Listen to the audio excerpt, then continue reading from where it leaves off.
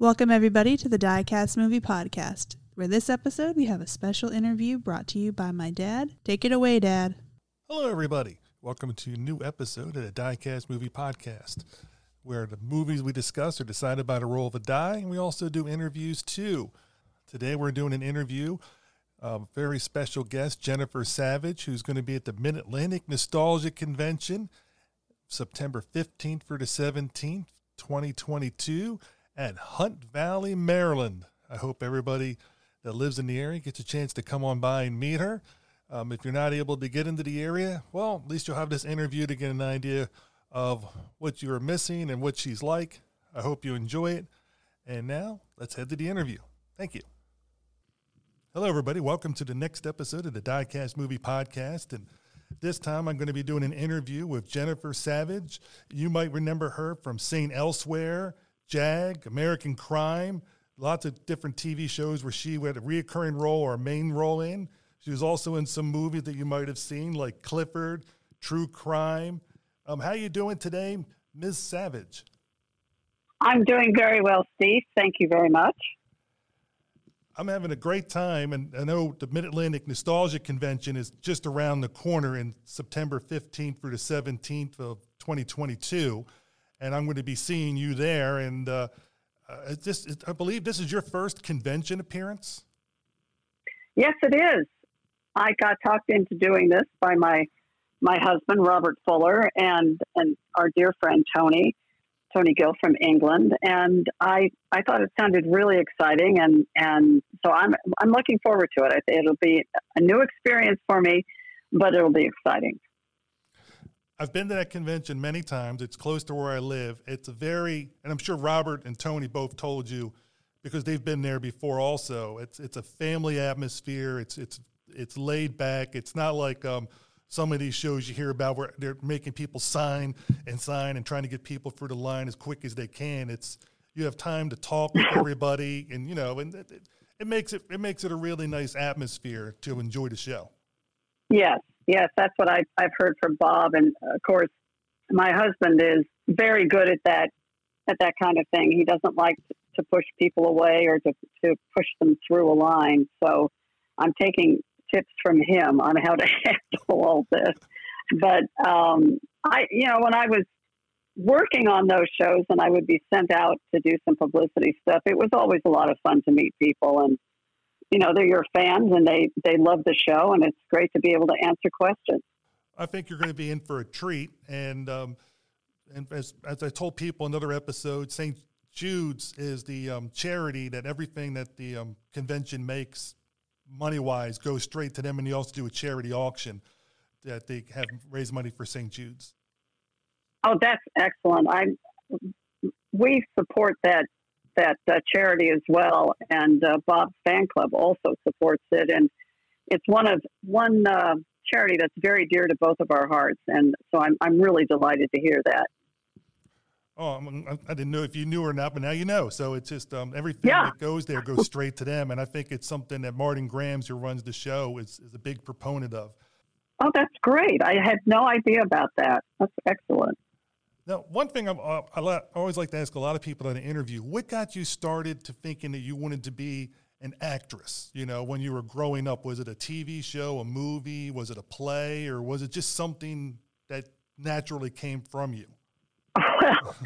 Well, as a kid, I was always going off and pretending that I was this or that. Usually it was, oddly enough, it was, my parents used to laugh because I always thought I was a horse or was a cowboy or something like that. But I would come up with little stories of my own. But in high school, I was very active in performing in the high school plays. But my father, who was an English professor, had a colleague who was head of the theater department at the college that he taught at, and he came to see me in some of the plays. And when I was graduating and going off to college, he said, "Have you thought about theater?" And I said, "Well, no, I'm thinking about getting a PhD in English literature and living up in some garret and writing, papers on English lit." And he said, "No, why don't you investigate the plays that are going on down there in the theater department and audition for everything and see how you feel about it." So he was really instrumental in encouraging me in that vein, because my parents, I'm sure, would have preferred that I did something that would bring me, instant employment after college. But I did that, and I did very well there, and even did some directing. And after I graduated, I went into Los Angeles and started beating the pavement. That's how that got started. And then getting into acting classes, and some of the teachers seeing my work and then recommend. In fact, that's how I got St. Elsewhere, was Jeffrey Tambor, the actor, was one of my teachers at the Milton Casella School.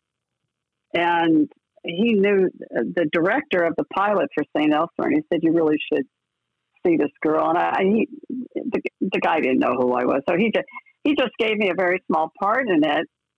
And then they changed directors after they had shot the pilot, and they brought me back in. And the director was somebody that I knew from years ago in school, and he said, "Give her a bigger part." And it started from there. It started as a very, very small part, and I was actually doing an episode one time that was the biggest part I had on the show so far. And kind of an interesting story about this. I had been jumping horses at that point, and I had a really bad accident and ended up in the hospital. Nothing broke, but I had a very severe concussion. And they did not want to release me from the hospital the morning I was supposed to shoot this episode.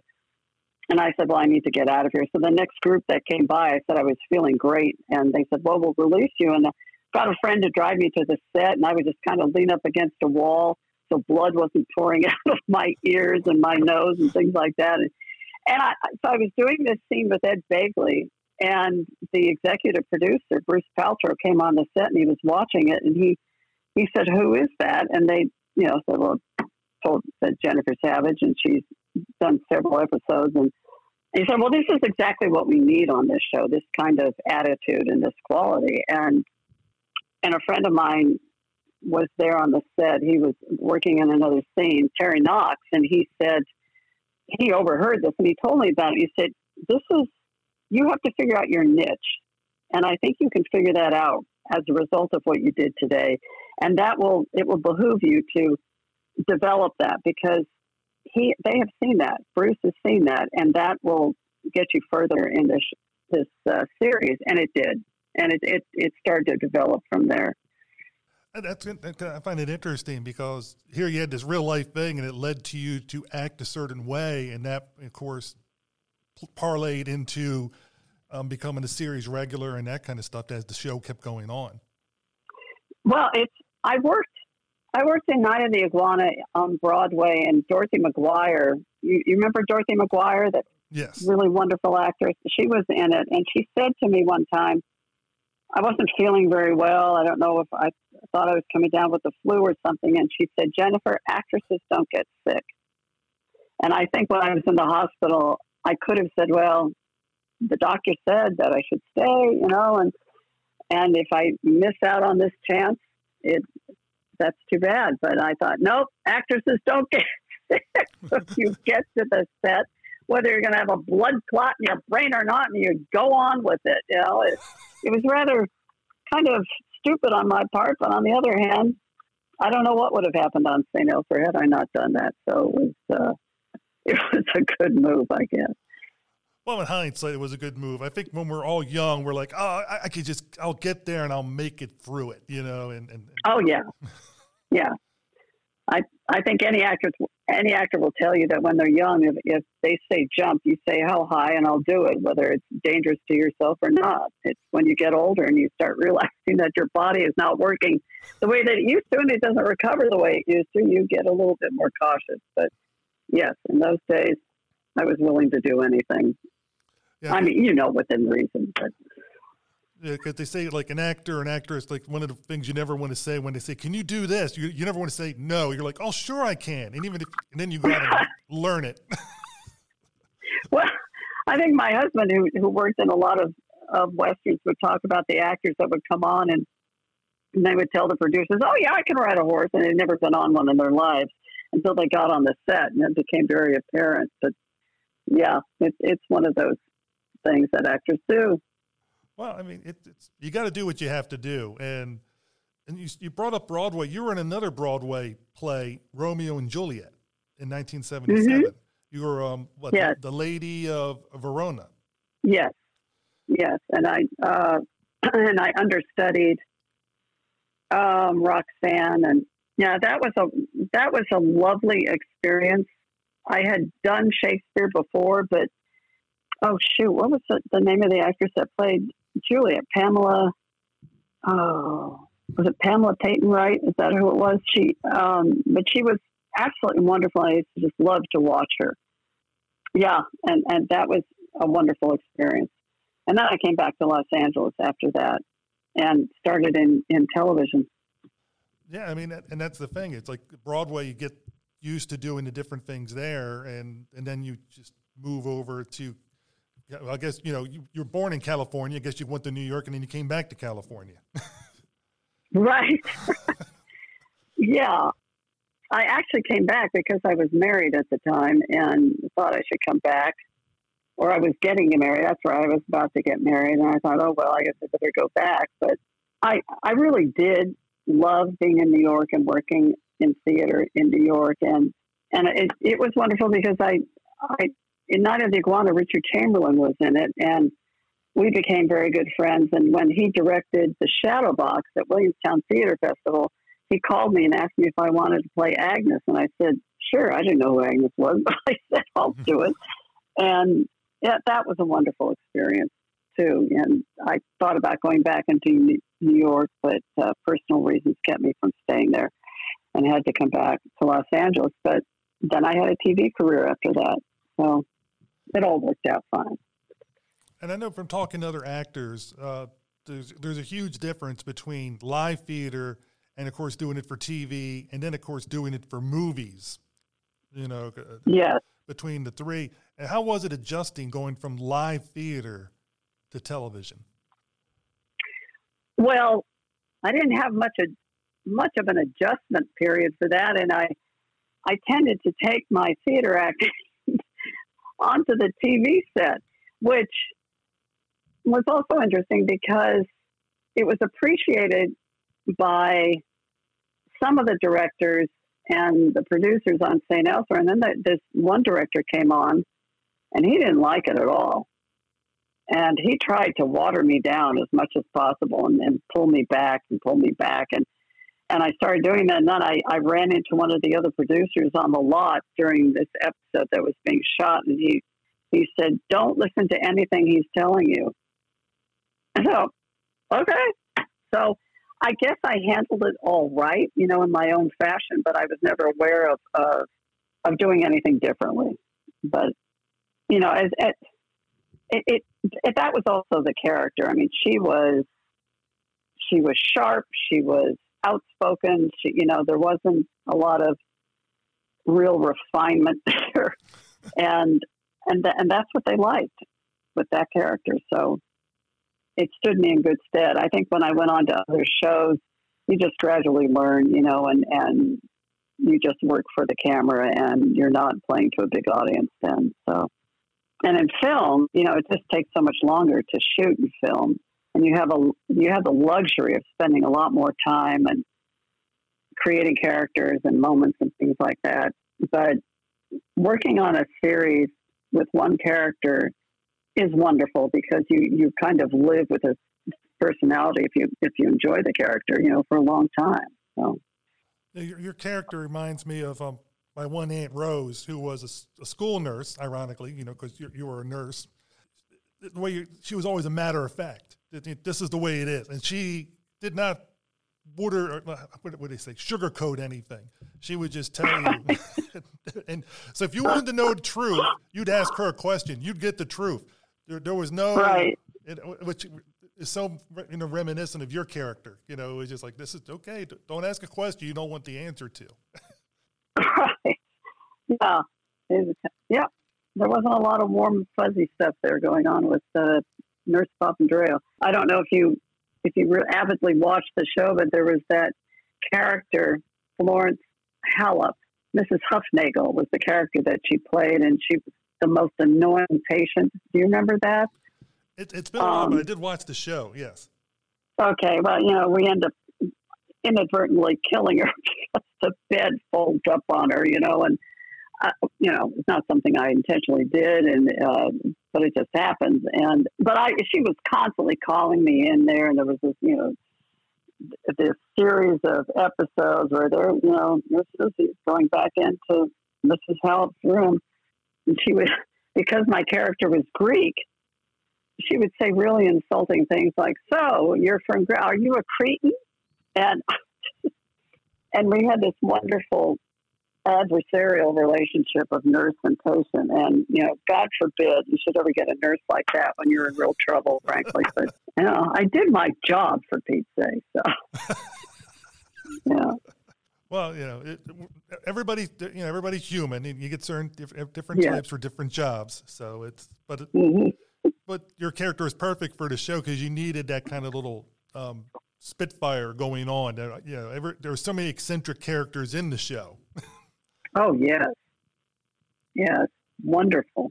I was thinking about the people that I'd worked with, you know, the guest stars that had been on that show, and Steve Allen and Jane Meadows were my in-laws on that show after I married Ed Begley's character, and I couldn't believe that these were going to be my in-laws, and they played 5 in the episodes that they were in. It was hysterical to me. You know, they always had to have some wacky character coming through on that series. It was wonderful. Oh, I mean, it's one of those shows that also the sound to it, when you hear the sound, da, da, da, da, da, everybody knows right away that's the show that watched it. Yeah, exactly. Yeah, it was sad for all of us, I think, when that show ended. I think Ed Begley was especially hit hard by that because it was his first series. Of course, it was mine, but there were a lot of us that just kind of cut our teeth on that series. There was Fiscus, Howie Mandel. Mm-hmm. That was his first series, his first job. I mean, they found him in a comedy room, you know, and doing his act, and they hired him for that job. And I don't think he'd ever read a script in his life. And he tells the story about the first time that he had a scene on St. Elsewhere. It was this one whole page or 2 whole page monologue where he had to spew out all this medical terminology. And he said to this day he can recite it because he worked so hard on memorizing that because he had no idea what he was talking about. He thought, I better learn this or they're going to fire me. And he was so nervous about it. You also had Denzel Washington and Mark Harmon. I mean, it's just amazing how many people, you know, went on to way more bigger things, you know, and stuff like that with this show. Right. Mark, I loved Mark Harmon. He was the sweetest man. He really was. I really enjoyed working with him. And I never really had any scenes with Denzel, but of course, you know, now you look at him and you think, wow, I worked with him. I mean, you know, what can you say about it? I mean, it's just, everything he does is awesome. So I've yet to see him do anything poorly. Yes. And he's a really good guy. You know, that's one of the joys of watching a career like that. That's so stunning. And then you just hear the wonderful things that he does, you know, with the Boys and Girls Clubs and things like that. And a real family man as well. So that makes me happy to see his success. Well, you know, I think good things happen to good people. And I think a lot of actors and people that work in your industry, and I think every industry, when they treat everybody with kindness or whatever and do the job right, then they usually will work, you know, have other work for them down the road because people remember that because they know they know how to do their stuff and they're not a problem. Yeah. I was talking to a director one time who cast me in, I guess it was LA Law, and he had been on St. Elsewhere as an assistant director, and then he became a director. And he said to me, he was now working on another show, and I won't say which one it was, but he said to me, I really just want to work with people that I can work with, you know, and and get along with. They have to be talented, but he said there's so many that I come up against that are just problem people, and it doesn't make life fun or the job fun if you have to work with people like that. So, yeah, I'm sure people love working with Denzel. And what was it like working with William Daniels? Oh, Billy is he's a sweetheart. He was wonderful and funny and completely professional. You learned a lot about acting by watching him, and yeah, it was wonderful being around him on the set. Ed Flanders was one of the guys on the show that had some issues, but watching him work and being in a scene with him was startling, because he'd be talking to you and then they would say action, and all of a sudden he's in the scene and you can't figure out if he's really acting or if he's just talking to you still, and yet you recognize the lines from a script. He was just such a wonderful actor. That was really a treat. And then, of course, there was Norman Lloyd, who was just everybody's favorite. And he just recently passed away. Yeah, he lived a very long life. Yeah, but he's the character that came on St. Elsewhere with liver cancer, and it was only supposed to last for 6 months. And apparently Blythe Danner went to Bruce Falter when they were married, and she said after watching the pilot and a couple of the episodes, he said, if you kill him, I'll leave you. So he was the longest lasting patient with liver cancer in the history of management for 6 or 7 seasons of being alive. But he was a love. He really was.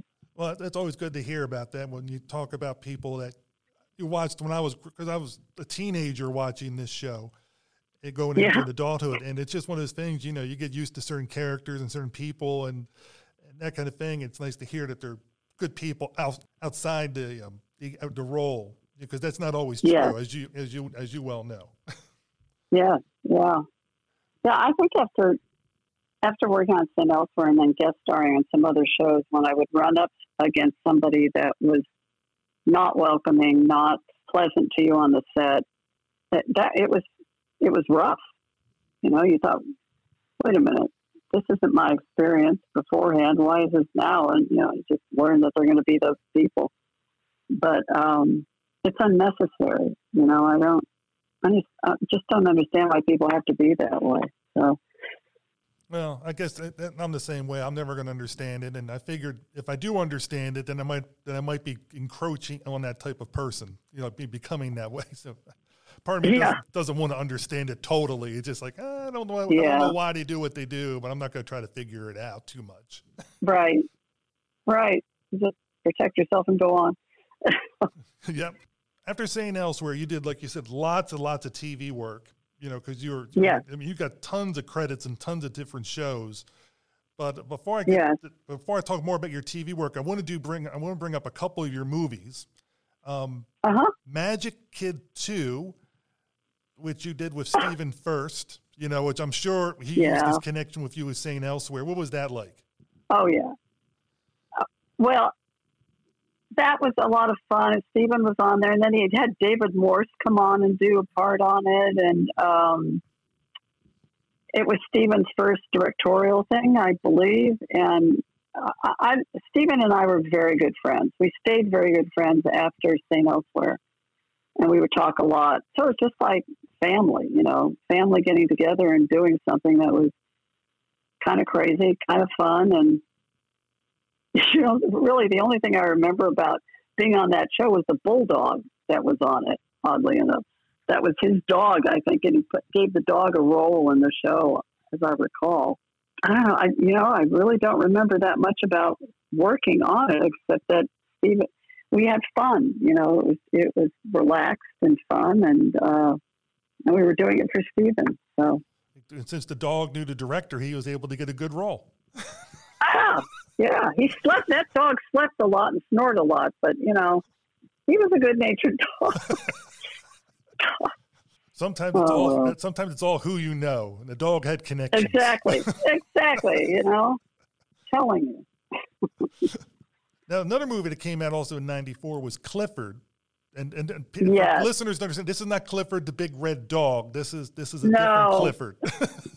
Clifford. You know, that movie didn't do well at all. And I got a call one day from somebody who wanted to interview me about Clifford because he said, "Are you aware that it's become kind of a cult movie?" I said, I had no idea.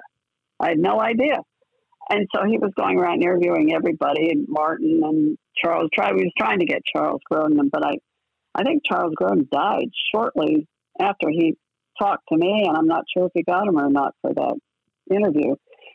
And Richard Kind, who played my husband, but I played Martin's mother, Mm-hmm. and I was an alcoholic, which was, I hate to say this, but it was fun playing that. This is a kid who drove me to drink. That's basically what it was. I wouldn't say that, they didn't qualify me as being an alcoholic, but this kid was so annoying that he drove me to drink. And working with Martin Short was absolutely delicious because he was the funniest man in the world. And there wasn't a time on that set when you weren't laughing because of he would do these imitations, of Ethel Merman and other actors and singers, and he just were in hysterics. And he had to wear these, they called them Milton Berles. Do you know what they are? Apparently Milton Berle used to have these tapes and wires that he would use to make himself look younger and stretch his face, And so Martin had to wear those, and we had to walk along on platforms so that Martin would look shorter because he was playing a 10-year-old boy. And we're getting ready to shoot a scene one day, and he's making me laugh again, and I'm laughing, and I look at his face, and suddenly half his face falls.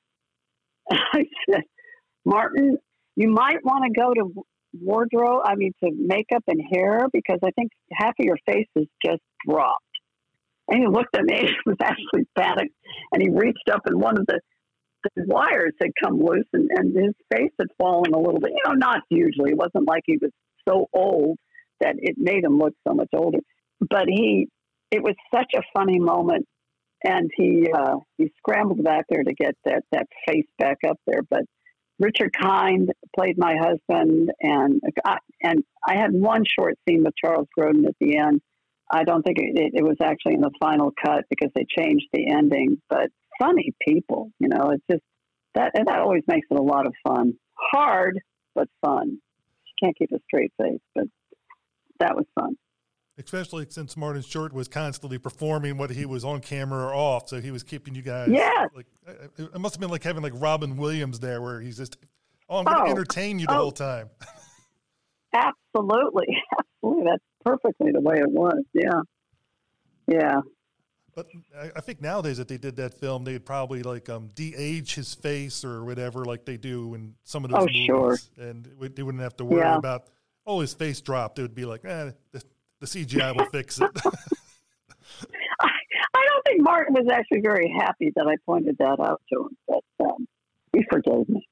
Well, somebody was going to have to say it to him sooner or later, because you're getting ready to film.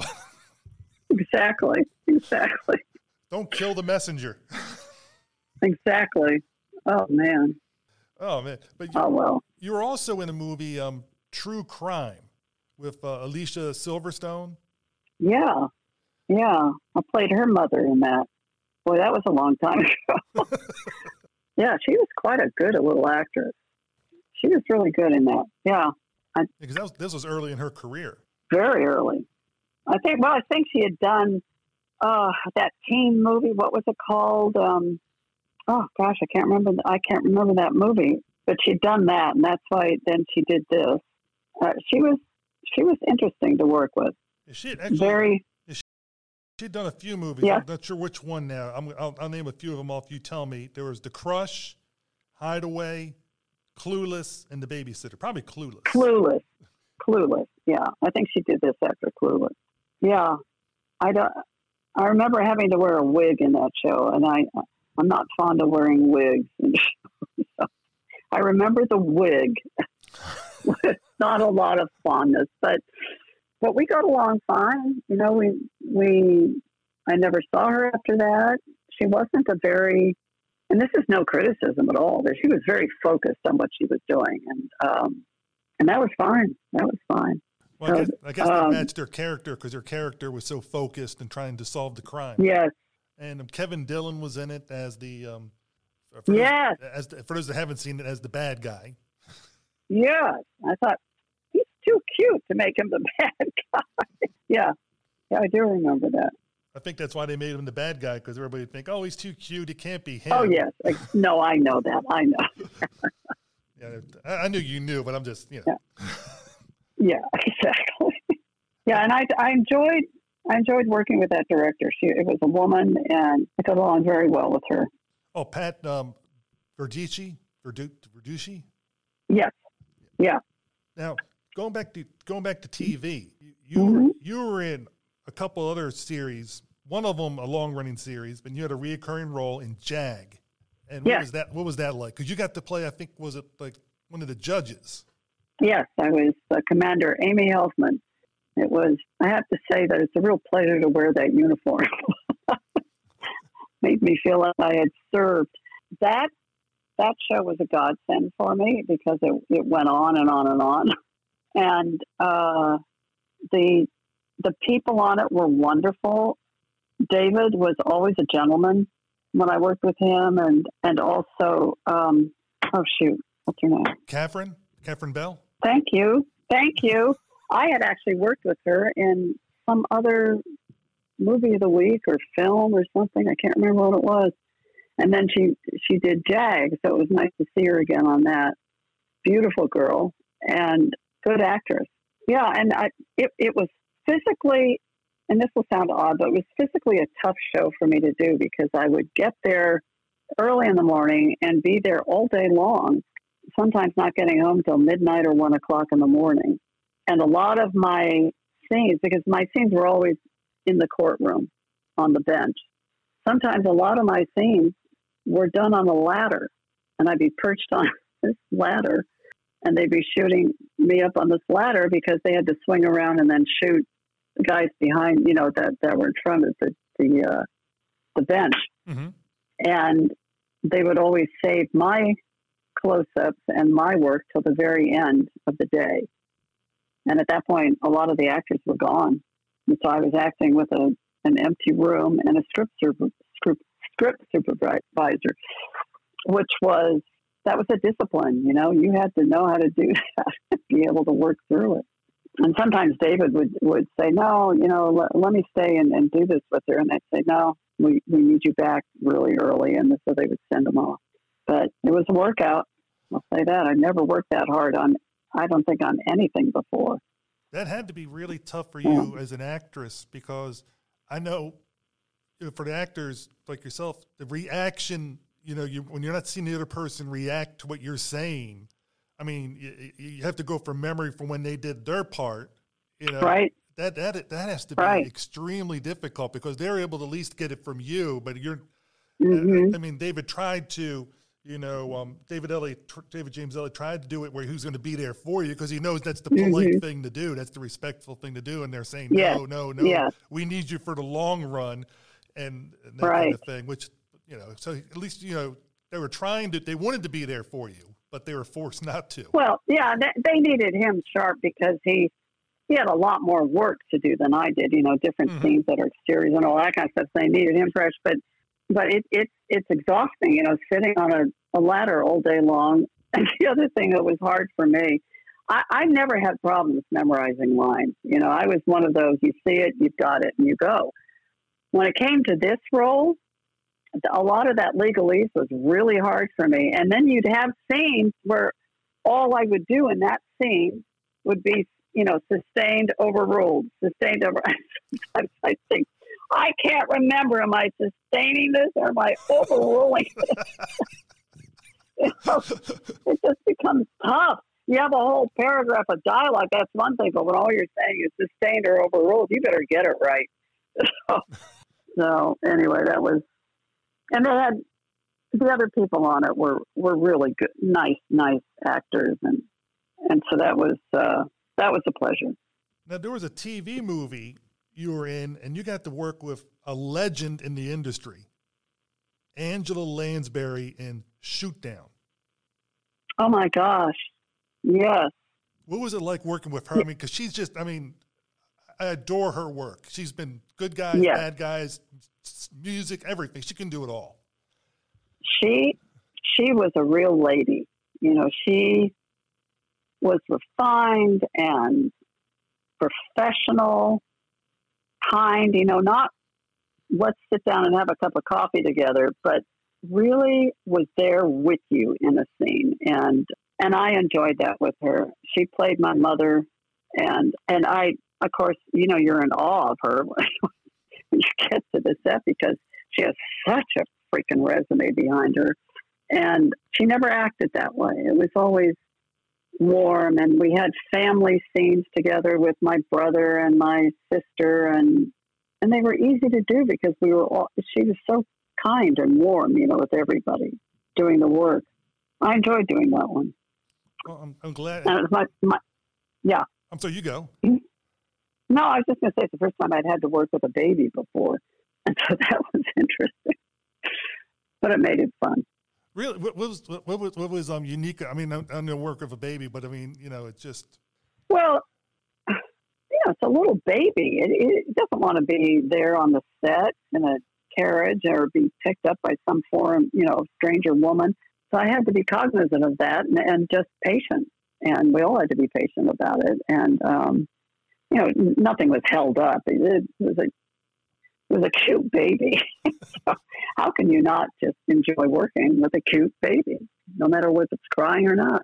But I did see a picture of a scene that I had with myself and Angela and the baby, and the two of us, Angela and I, just have these wonderful looks on our faces. We're looking at this child, and that reminded me of how nice it was to work with her too. You know, she's just lovely.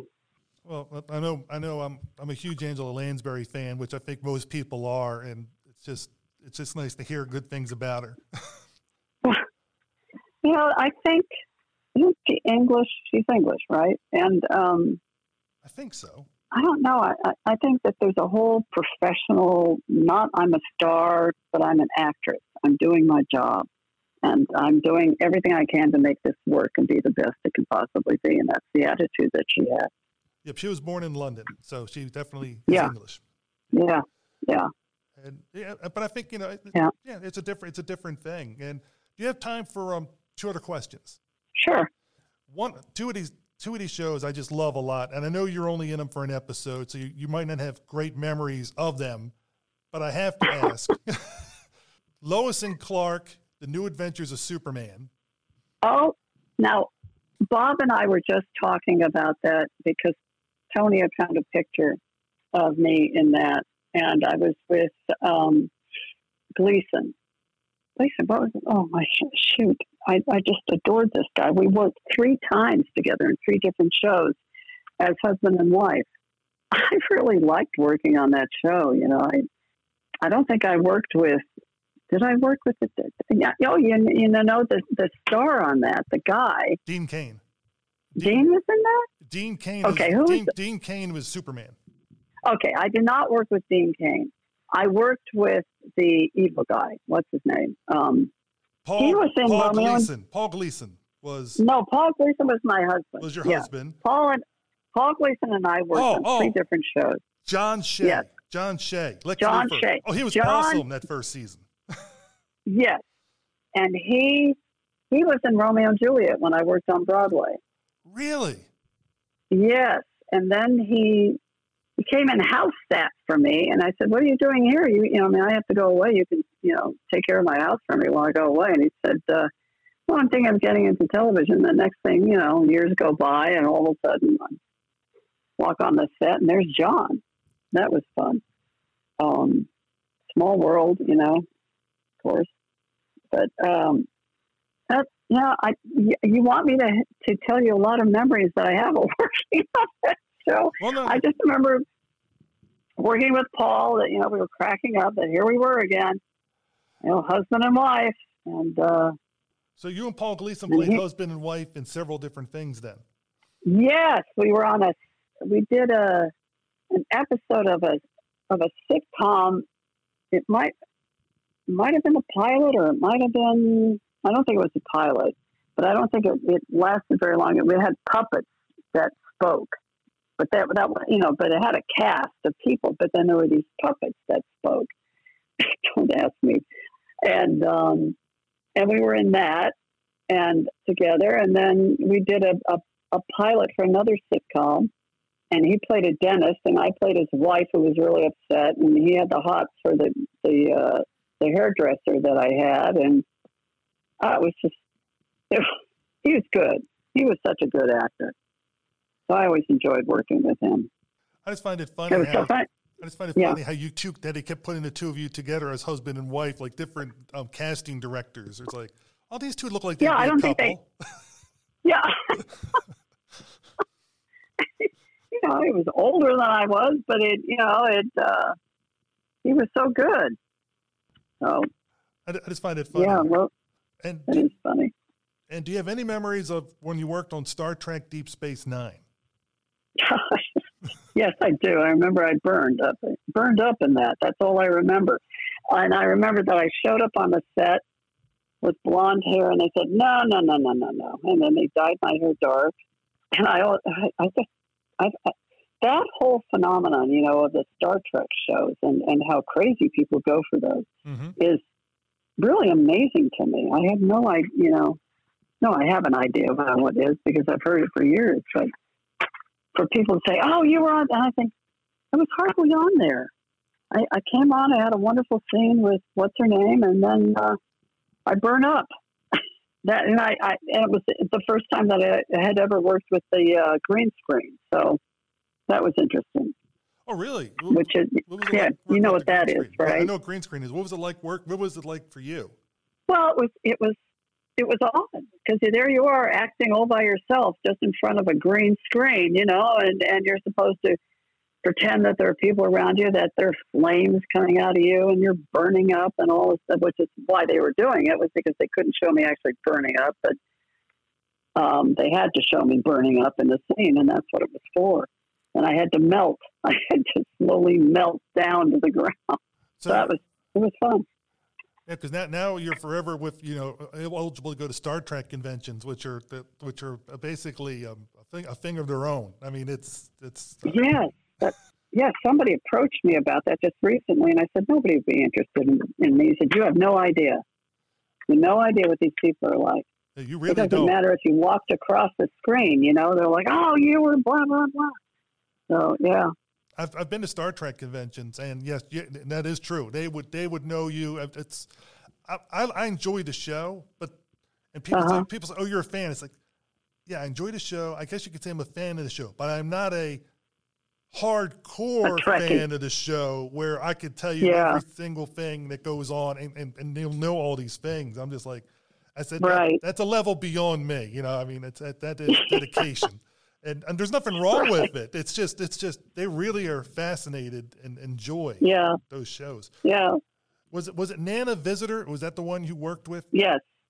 Yeah. I remember working with her, and she asked me to come into her trailer to run lines, and she had her baby, and she said, "Here, hold my baby." And I was like, "What? Hold your child?" Well, yeah, that was something else. Well, she saw you in the movie with Angela Lansbury, knows you know how to hold babies. I guess that's what it was. He said, "Yeah, you know how to hold a baby. We'll give it to you." Poor child, Anyway. Well, I want to thank you for the time. I mean, absolutely. This is fun. And I can't wait to meet you in September 15th or the 17th at the Mid-Atlantic Nostalgia Convention. I'm really looking forward to it. Yes, there are going to be so many big stars there. I mean, it's going to be really exciting to see some of these people. I mean, Constance Towers, oh my gosh. And Nancy Kovac, Lynn Holly Johnson. I think I actually went on a charity ski event along, before the dawn of man. Jamie Farr, who's a kick, and of course Melissa Gilbert. Everybody knows. Yeah. And then a whole and I said, bunch of others. And you know somebody else that's going to be there too, real well. Oh, let me see. Oh, wait. Who could that be? Oh, Robert Fuller of Laramie and Wine and Train and Emergency. Oh, I'm so excited to meet him. Oh, wait a minute. I'm married to him. Well, I think it's really wonderful of Martin to ask me to do this, and it is going to be the 15th and the 17th, and aren't the tickets $20 per person per day? Yes. The children that are 16 or under are free, something like that. Yeah, I believe so. So it's a worthwhile thing. It is, and again, everything goes. All the money that they make goes to St. Jude's. So if you help that them, is so fantastic. Yeah.